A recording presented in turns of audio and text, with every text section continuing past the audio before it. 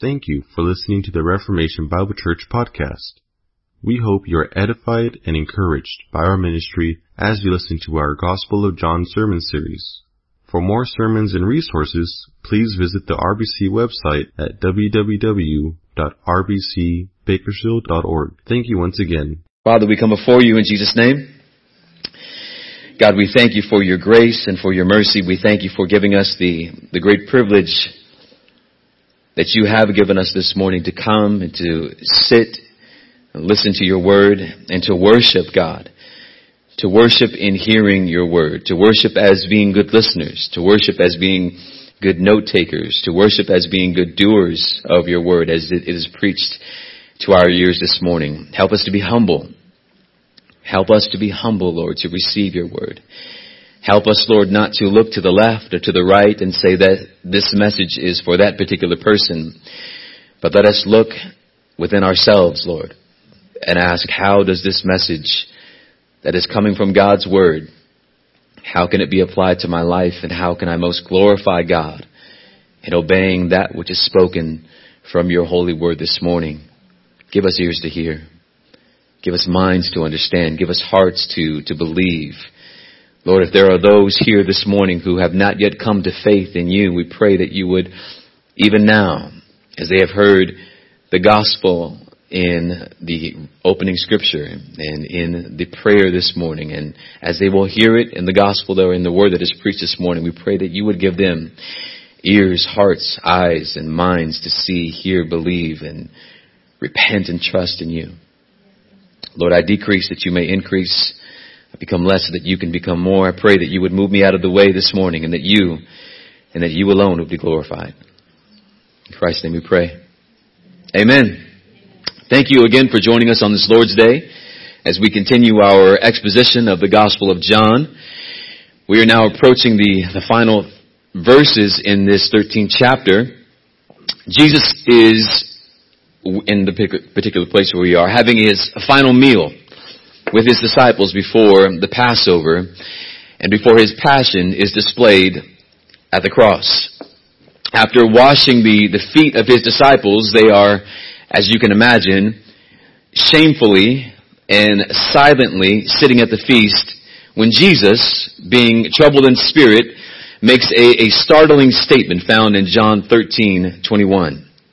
Truly, truly, I say to you, one of you will betray me. His disciples were obviously troubled by what Jesus had just said, and they began to look around at one another, unsure of whom Jesus was speaking of. Peter motioned to John, the disciple whom Jesus loved, who was sitting closest to Jesus, and motioned to him, find out who is going to betray him. So John leaned back on the chest of Jesus and whispered, Lord, who is it? Verse 26, Jesus answered, it is he to whom I will give this morsel of bread when I have dipped it. So Jesus dipped the morsel of bread and handed it to Judas Iscariot.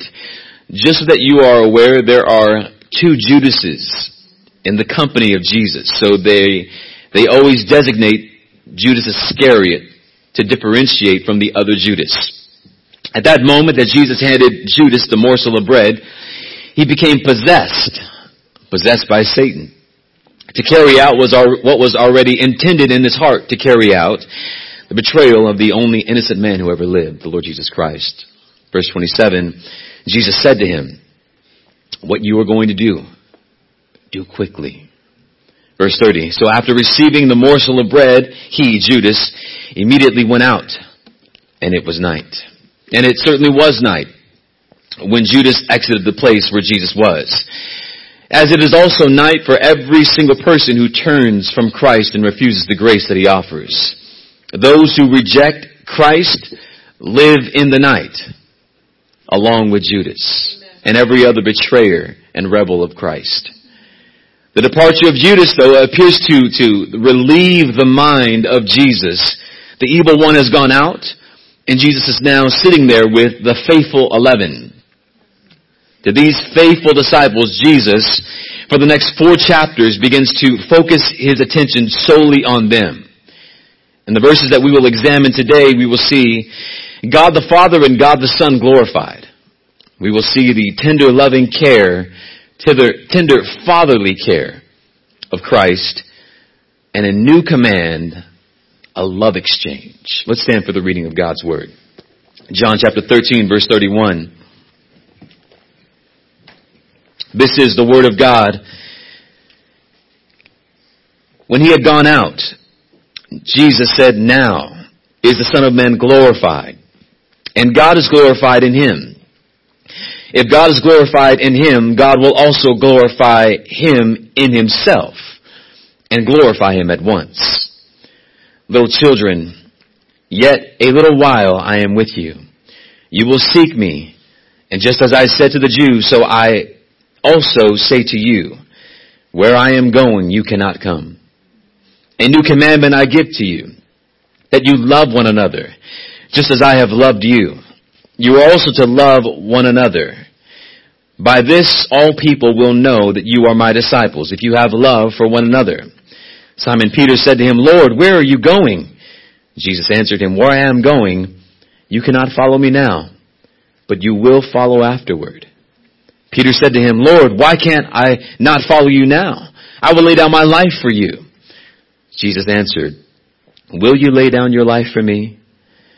Truly, truly, I say to you, the rooster will not crow till you have denied me 3 times. May God add a blessing to the reading of his word. You may be seated this morning.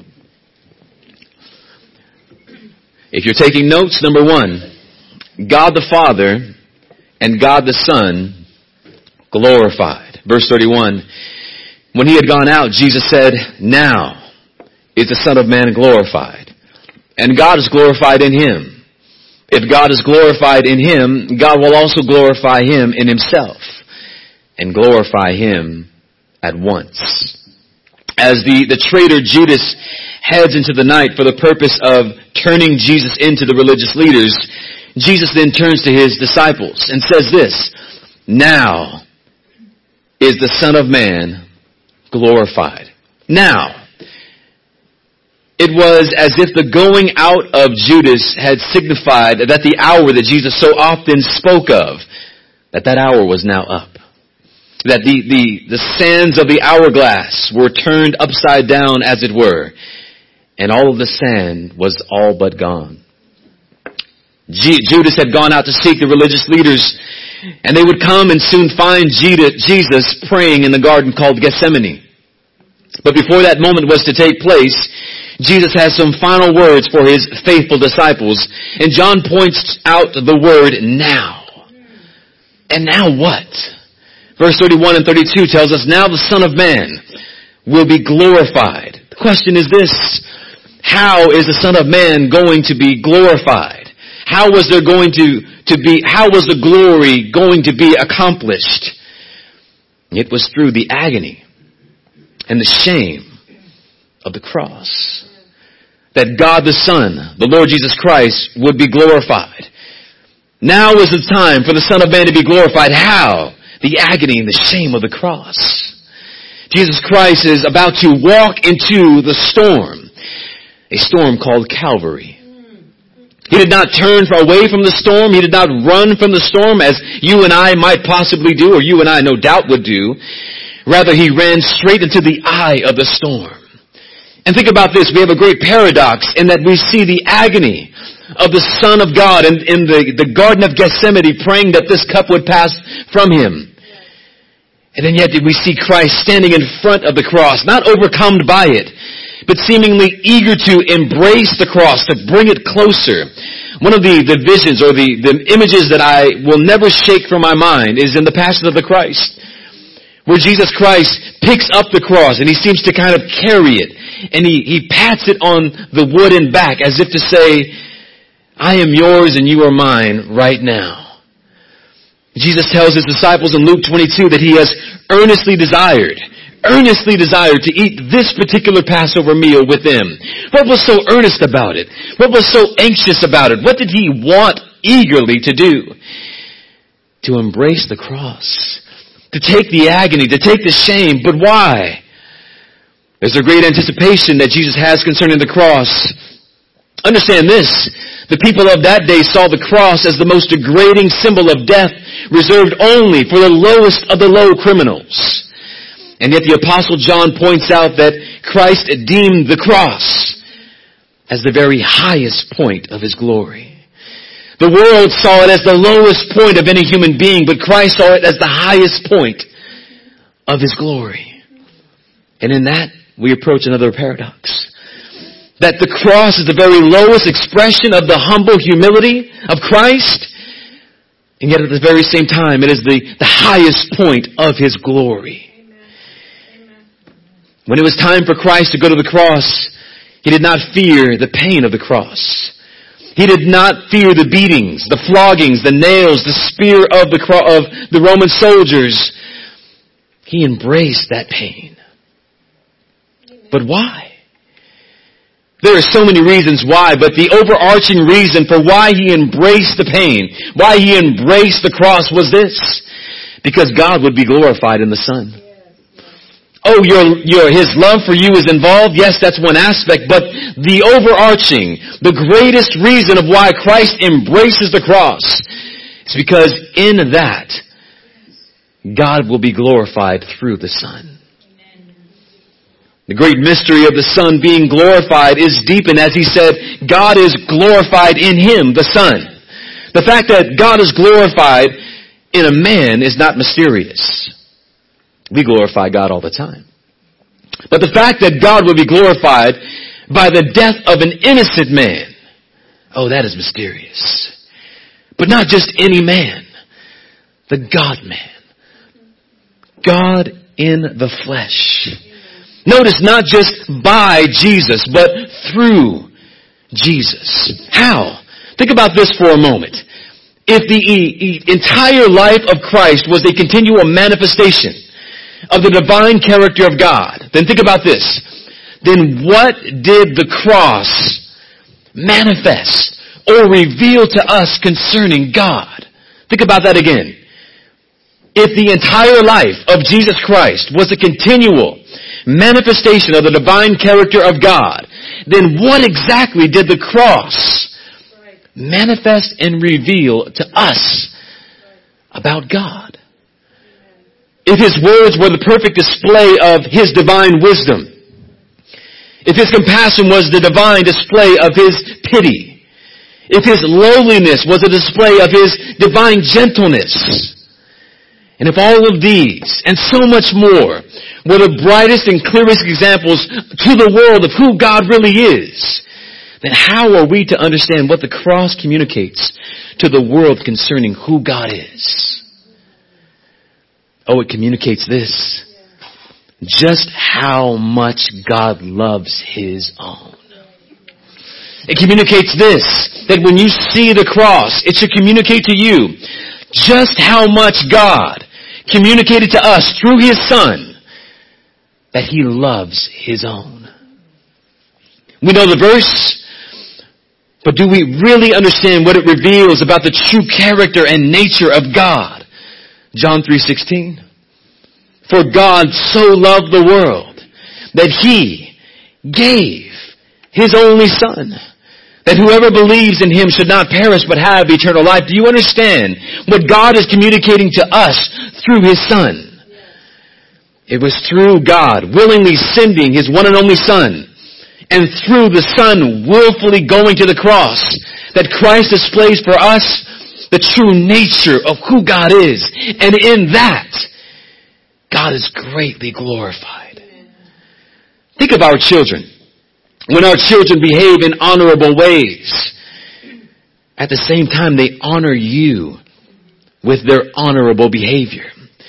But when they behave in dishonorable ways, who do people most often look at as a reflection of who that child is reflecting? You and me. So our greatest desire is to see them go into the world and be good men and women of society. Why? Because you want the best for them, sure. But ultimately, because they're a reflection of who you are. Your strengths and your weaknesses. And Christ reveals for us in God nothing but strength. Christ reveals for us in God nothing but love. Christ reveals for us in God nothing but grace for those who are his own. Now to those who are not, he reveals his justice. For those who are not, he reveals his judgment. To those who are not, he reveals that God's incoming or soon coming wrath will come. Yes. But so it is with God the Son, willfully going to the cross on behalf of sinners. God the Son displays the mercy of God the Father, and thus he is glorified. Verse 32. If God is glorified in him, God will also glorify him in himself. God will glorify in the Son himself. God will glorify in the Son himself. John 17:5 says, and now, Jesus praying, Father, glorify me in your own presence with the glory that I had with you before the world existed. The Father and the Son, they glorify each other. Although they are distinct, they are one in essence. And I'd like you to think about this for a moment. Ask yourself this question. When we think about the final week of Christ, what do we admire most? The voluntary surrender of Christ to die for sinful people? Or should we admire the willingness of the Father to give up such a Son to die for sinful people? Who do we admire most? The Son who willfully dies or the Father who willfully gives? The answer is simple. God the Son is glorified. God the Father is glorified. And the Father is glorified through the Son, and the Son brings glory to the Father. Do you see that? The point is this. It's impossible to separate the triune God and the glory that belongs to him. So you admire both equally because they are one in essence and they are one in purpose. Verse 32, and glorify him at once. God will glorify the Son without delay. At once. There will be no delay in the glory that belongs and comes to the Son. And the Apostle John kind of looks back at Christ and what he has done and says with all certainty, we have seen his glory. Glory as of the only Son from the Father, full of grace and full of truth. He gives us a glimpse into that glory that took place at the cross. His glory took place at the one place that we would have all ran from. And brothers and sisters, you will not be able to understand the meaning of the life of Christ without understanding the meaning of his death and the glory that was found there at the cross. The cross is only minutes, hours away. Jesus needs his disciples to know and to remember these words because they will soon be terrified. They will soon be horrified as they see their teacher hanging on a cross. He needs them to know, however much pain you feel because of your love for me and seeing me this way, it is the most glorifying act both to Christ and to the Father. His disciples would not understand this. We would not be able to understand this. If we lived during that time, we could not understand how being falsely mocked or falsely accused, mocked before the crowds, sentenced to death, whipped, flogged, forced to carry a cross, nailed to that cross, pierced on your side, hanging on that cross for 6 hours between two thieves. How, with a mocking sign above your head here, King of the Jews, how could that bring any glory to God? And yet, the saying is true. This sacrifice would bring glory to God the Son and to God the Father. Let us allow J.C. Ryle to preach to us for just a moment. Concerning the cross, he says the cross, it glorified his wisdom, his faithfulness, his holiness, and his love. It showed him wise in providing a plan whereby he could be just and yet also the justifier of the ungodly. It showed him, the cross, it showed him faithful in keeping his promise that the seed of the woman would bruise the head of the serpent. It showed him holy in requiring his law's demands to be satisfied by our great substitute, the Lord Jesus Christ. It showed him loving and providing such a mediator, such a redeemer, and such a friend for sinful men as the co-eternal Son of God. The crucifixion brought glory to the Son. It glorified His compassion, His patience, and His power. It showed Him most compassionate in dying for us, suffering in our stead, allowing Himself to be counted as sin for us, allowing Himself to be a curse for us, and buying our redemption with the price of His own precious blood. It showed Him most patient in not dying the common death of most men, but willing to submit to such pains and unknown agonies as no man, no mind could conceive, when with a word He could have summoned His Father's angels and been set free. It showed Him most powerful in bearing the weight of all the transgressions of all the people of all the world and vanquishing Satan, despoiling him of his prey, you and I. Brothers and sisters, let us hold dear the crucifixion and the glory that Christ attained at the cross. The pictures that we see of Christ hanging on a cross on walls and in churches, the jewelry that we wear around our necks, the tattoos that we have on our bodies, the so-called crucifix that we give ourselves, they are nice gestures, but they will never be able to tell of the agonizing death that our Lord Jesus suffered on behalf of His elect. And the height, the length, the depth, and the wonder-working power of the cross. God's law was honored. Man's sin was carried. Punishment taken by the perfect substitute. Salvation purchased for sinners. All of this and so much more accomplished at the cross. To the glory of God the Father and God the Son. It's no wonder why Paul says in Galatians 6:14, "But far be it from me to boast, except in the cross of our Lord Jesus Christ." Amen. Are you tired of hearing of the cross? You should not be.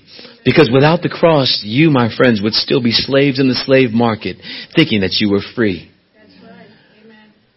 Amen. But for the cross of the Lord Jesus Christ, who saved us from ourselves. No, who saved us from ourselves and from the wrath of God. Number 2, Jesus' fatherly affection. Verse 33, "Little children, yet a little while I am with you, yet you will seek me. And just as I said to the Jews, I say to you now, where I am going, you cannot come." Have you ever been moved, or have you ever moved away from people that you cared deeply for? Have you ever had to say goodbye to a friend, knowing that you will most likely never see them again, or that your relationship will most likely change and never be the same? As Jesus looks into the eyes of those whom He has chosen to walk with, He has chosen them to walk with Him. For the past 3.5 years, He sees their faces. And He knows that they know something is about to change. He sees their faces and He knows that they know things are never going to be the same again, are they, Jesus? There's going to be a change in our relationship. And He says to those whom He loved to the full, loved to the end, loved to the max, with tender loving care of a good Father, little children, little ones, a term He had never used before, as if He was their Father. And He literally is their Father. He says to them, our time together is coming to a close. Can you imagine? This is the end. You must imagine their pain. They have left everything to follow Jesus. They left jobs. They left families. They left their lives as they knew them to follow this man. And now He is saying to all of them, this is the end. You will seek me. And just as I said to the Jews, I say to you, where I am going, you cannot come. He said to the Jews back in chapter 7, you will seek me. But there was a difference. He says to them, added, but you will not find me. He says to His disciples, you will seek me. But right now you cannot come. You will join me later. But at this particular time, you cannot come with me to my death. You cannot come with me to my resurrection or to my ascension. But there will be a time when you and I will be reunited again. And this relationship that we have, that you've experienced, it's been sweet, but you don't have any idea of how much sweeter it will be the next time we meet. Can you imagine that? And he says to them, but I've got a command for you in my absence. A new command. Number 3, a new command. A love exchange. Verse 34, a new command I give to you, that you will love one another just as I have loved you. You are to love one another. By this all people will know that you are my disciples if you have love one for another. As Jesus prepares to depart from his little children, he gives them a new command. To love one another. The interesting thing about this command is this. It's not a new command. We see this command all the way back in Leviticus chapter 19 verse 18. You shall not take vengeance or bear grudge against your sons or your own people, but you shall love your neighbor as yourself. So when Jesus says a new command he gives them, how are we to understand in what sense is this command new? In order for us to understand what Jesus means, we have to gain a deeper understanding by looking at the original language of this text. So let's go to the Greek for a moment. The Greek word for the word new is the word neos, or neos, N-E-O-S. It is the normal word it is the normal word used for new, listen now, don't fall asleep, with respect to time, meaning it has never existed before until now. Neos. But there's another word for new. Kainos. K-A-I-N-O-S. Which means new with respect to form or quality. An example for us is in John chapter 19 verse 41. The tomb that the Lord Jesus was laid in when he was buried was referred to as new. But it was not new in the sense that they made a new tomb for Jesus that had never existed before. It was new in the sense that nobody had ever laid in it before. It had always been there, but nobody had ever laid it in it before. It was unused. In the same way, the command that the Lord Jesus gives us is not new in the sense it's the first time it's ever been commanded, but he's pointing to a commandment with a new dimension and a new quality because of Jesus. Love one another.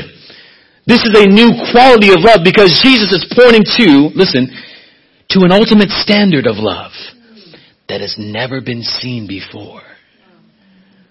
Now the love command has always been there, but the quality and the person from whom it's coming and the standard for which it was shown has never been seen before.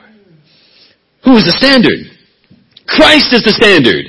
He is the new standard, and his sacrifice that will soon take place is the highest expression of what Leviticus 19 actually means. Love one another. How, Jesus? Just as I have loved you. Do you see that? You are also to love one another. He doesn't just say love one another because then all of a sudden we would be the standard of how we love. But he says to them, I've given you a standard of how you are to love one another, just as I have loved you. That is the standard. So when we look for how do we love one another, we need not look any further than the example set by the Lord Jesus Christ. As I have loved you, so you must love one another. What is the standard? Christ is the standard. You see how Christ has loved. That is how we are to love. How has he loved? Well, he has lived with them for the past 3 years. And now they will see the ultimate expression of how much he loves them at the cross. At the cross. As a side note, the love that Jesus is speaking of is not love for those outside of Christ. It's for those in Christ. He's speaking specifically of those who will belong to Christ who are found in the local church. He's not saying love the person who is not a believer in the same way that I loved you. He's saying love the fellow believers, those who are in Christ, the same way that I have loved you. That doesn't mean that we're not supposed to love the people outside the church, but to those who are outside of the church, they should see the best expression of who Christ is by the way we love each other. The local church. Amen. How do we best become effective witnesses to the outside world? By our love one for another.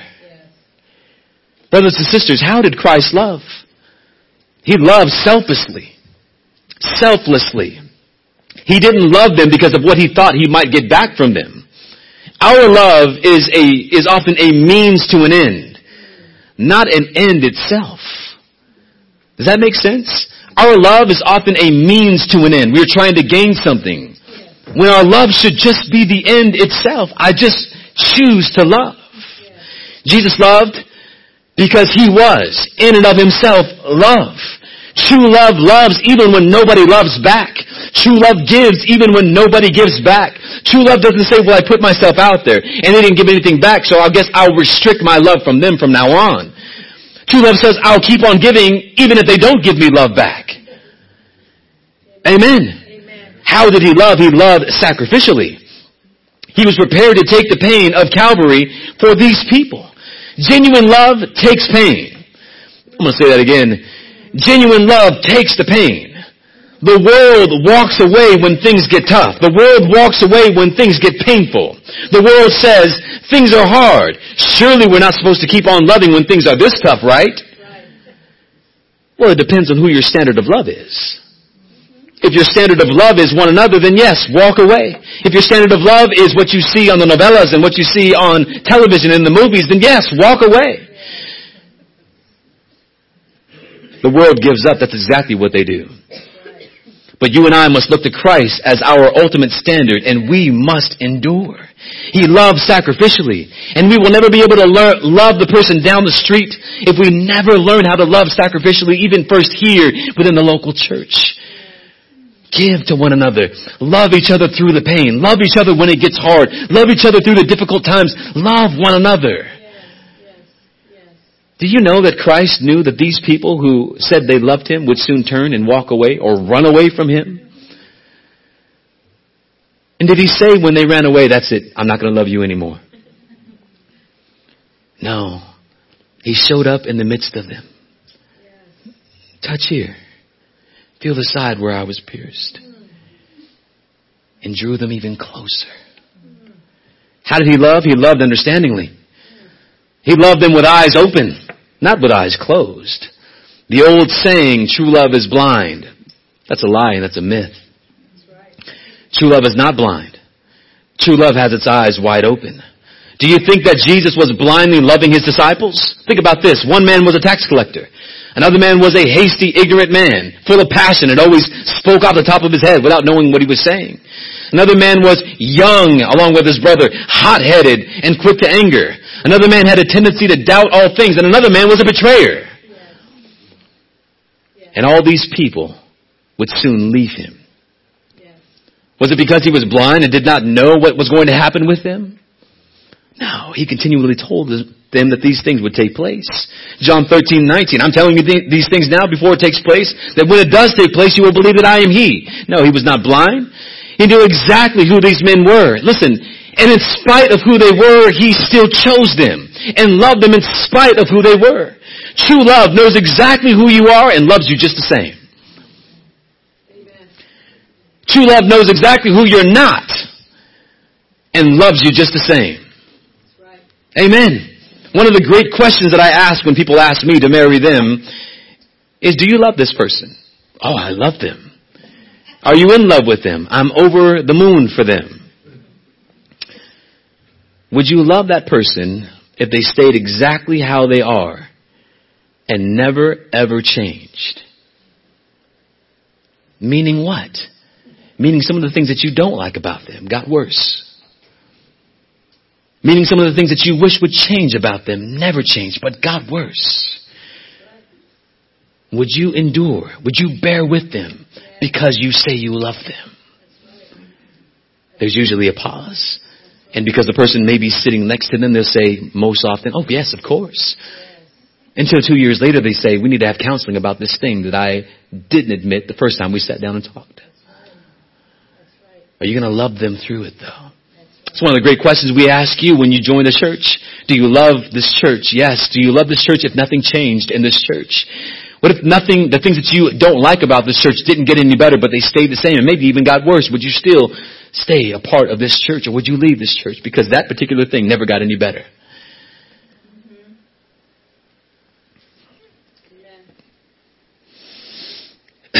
We do not love if someone meets our standard and then we love them. We love them regardless of the standard. Because Christ is our standard of how we love. If Christ said to his disciples, I love you when you get here, they would have never gotten there. Amen. For those of you who think, I'll just start discipling when I get here, you're never discipled then. I'll start sharing the gospel when I get this much knowledge, then you'll never get it. I'll start going out and walking with our brothers and sisters as they go out to the marketplace or as they go to hungry and the homeless, then you'll never do it. If you're waiting to achieve some level, then you'll never do it. Christ is our standard. And love like Christ did. Christ did not wait, Christ went. Next, Christ loved forgivingly. A love that has not learned to forgive will soon shrivel up and die. A love that has not learned to forgive will soon shrivel up and die. Any marriage that does not know the joy of forgiveness will not last. Any marriage that does not know the joy of forgiveness will not last. Any relationship in this local church that does not know the joy of obeying the command to forgive one another and endure will not endure. And their witness to the world will be ineffective. Ephesians 4:32 says, be kind to one another, tender-hearted, forgiving one another, as God forgave you in Christ. When you talk about the church, the local church, in a negative way to the unbelieving world, you hurt the witness of the local church. When you have beef with people in the local church and you talk about the people in the church, what kind of witness are you to the unbelieving world? Why would they want to join this if they can get the same thing out there? Jesus looks at his disciples and commands, not suggests, but commands that they love one another. And brothers and sisters, does love matter? Does it even matter? It matters more than anything. Verse 35, why? By this all people will know that you are my disciples. If you have love one for another. This is to be a distinguishing mark of our belonging to Christ. 1 John 4:12 says, no one has ever seen God. But if we love one another, God abides in us and his love is perfected in us. Listen to this. The invisible God becomes visible when we love one another. Isaiah prayed that this morning. That the visible church would be made known by our love for one another. When the world sees our love for one another, even those who says, if I could just see God, I would believe in him. All they need to look, or the length to which they need to look, they need not look any further than the local church loving one another. And in that, God is made visible by our love for each other. Love is the overarching driving passion of the church, to love through obedience. And we are marked as disciples when we loved. We become assured of our standing with Christ when we love one another. We know we are in Christ by obedience, by belief, and by true love. The Bible says in 1 John 3:13, don't be surprised, brothers, that the world hates you. We know that we have passed from death to life. Why? How? Because we love the brothers. Imagine that. We know that we have passed from death to life simply because we love the brothers. Whoever does not love abides in death. Whoever does not love abides in death. We know that we have passed from death to life because we have behaved correctly, believed correctly, and loved correctly. These are the evidence that one has come to true faith.